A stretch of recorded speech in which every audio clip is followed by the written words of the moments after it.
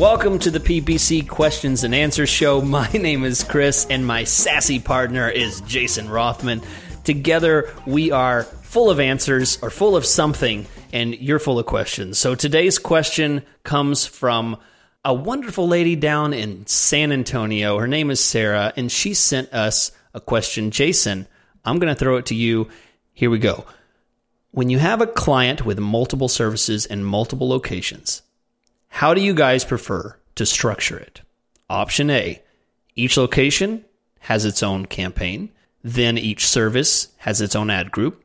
Option B, each service gets a campaign, which covers all locations. My gut always tells me option A, but sometimes I'm tempted to experiment with option B, especially if I don't have local specific landing pages from the client. So there you go. There's the keyword client.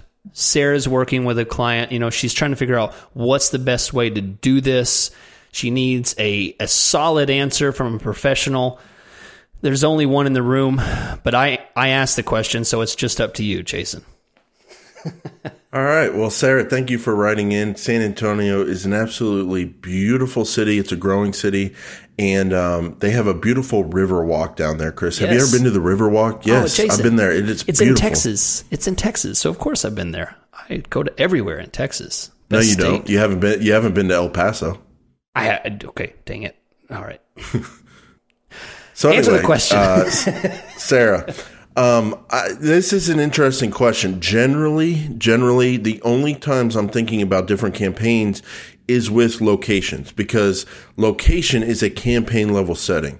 So if I have two locations, I am going to be setting up two different campaigns. Each location has its own area. I want to put a caveat on that if that's a goal of the business. Sometimes a business just wants to target an overall area, get people to go to their website, and the location doesn't matter. People can come from either location.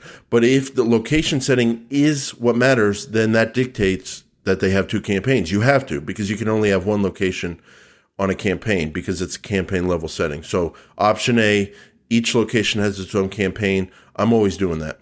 Now, service with ad groups, that's by default, regardless of a location setting. Each service has its own ad group. So office movers, that's an office moving ad group. Piano movers, that's an ad group, for example. Each service has its own campaign, which covers all locations. I have not ever built anything like that, but it depends on the business goals. There's nothing wrong with doing that if the location doesn't matter. And you can cover all locations with one campaign. That's fine to do. Sometimes I do, this will surprise Chris, sometimes I do set up different campaigns for unique services. And sometimes it just calls for that, Chris. Sometimes the client wants to say, hey, I want to maximize my piano mover traffic, but we don't know what the search impression share loss due to budget is because it's just an ad group, not a campaign. So I'll copy the campaign, pause all the ad groups in the new campaign except piano movers, pause piano movers in the old campaign, and call the new campaign piano movers. And that way I can isolate it. So anytime I need to isolate a service, aka an ad group, I will put an ad group in its own campaign, but it never has to do with location. It's always to get budget data, search impression share data on that specific ad group. Sometimes I'm using a maximize bids automated strategy, Chris, and I need to know that I want to maximize my piano moving service.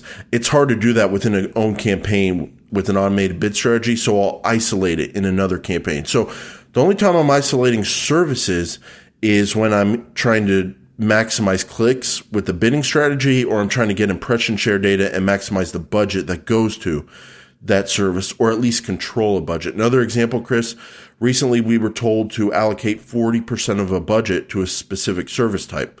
Only way to control that is if it's in its own campaign. So that's when I'm setting up campaigns for service types. But often I am setting up campaigns for unique locations. So I would say your gut there, Sarah, is right.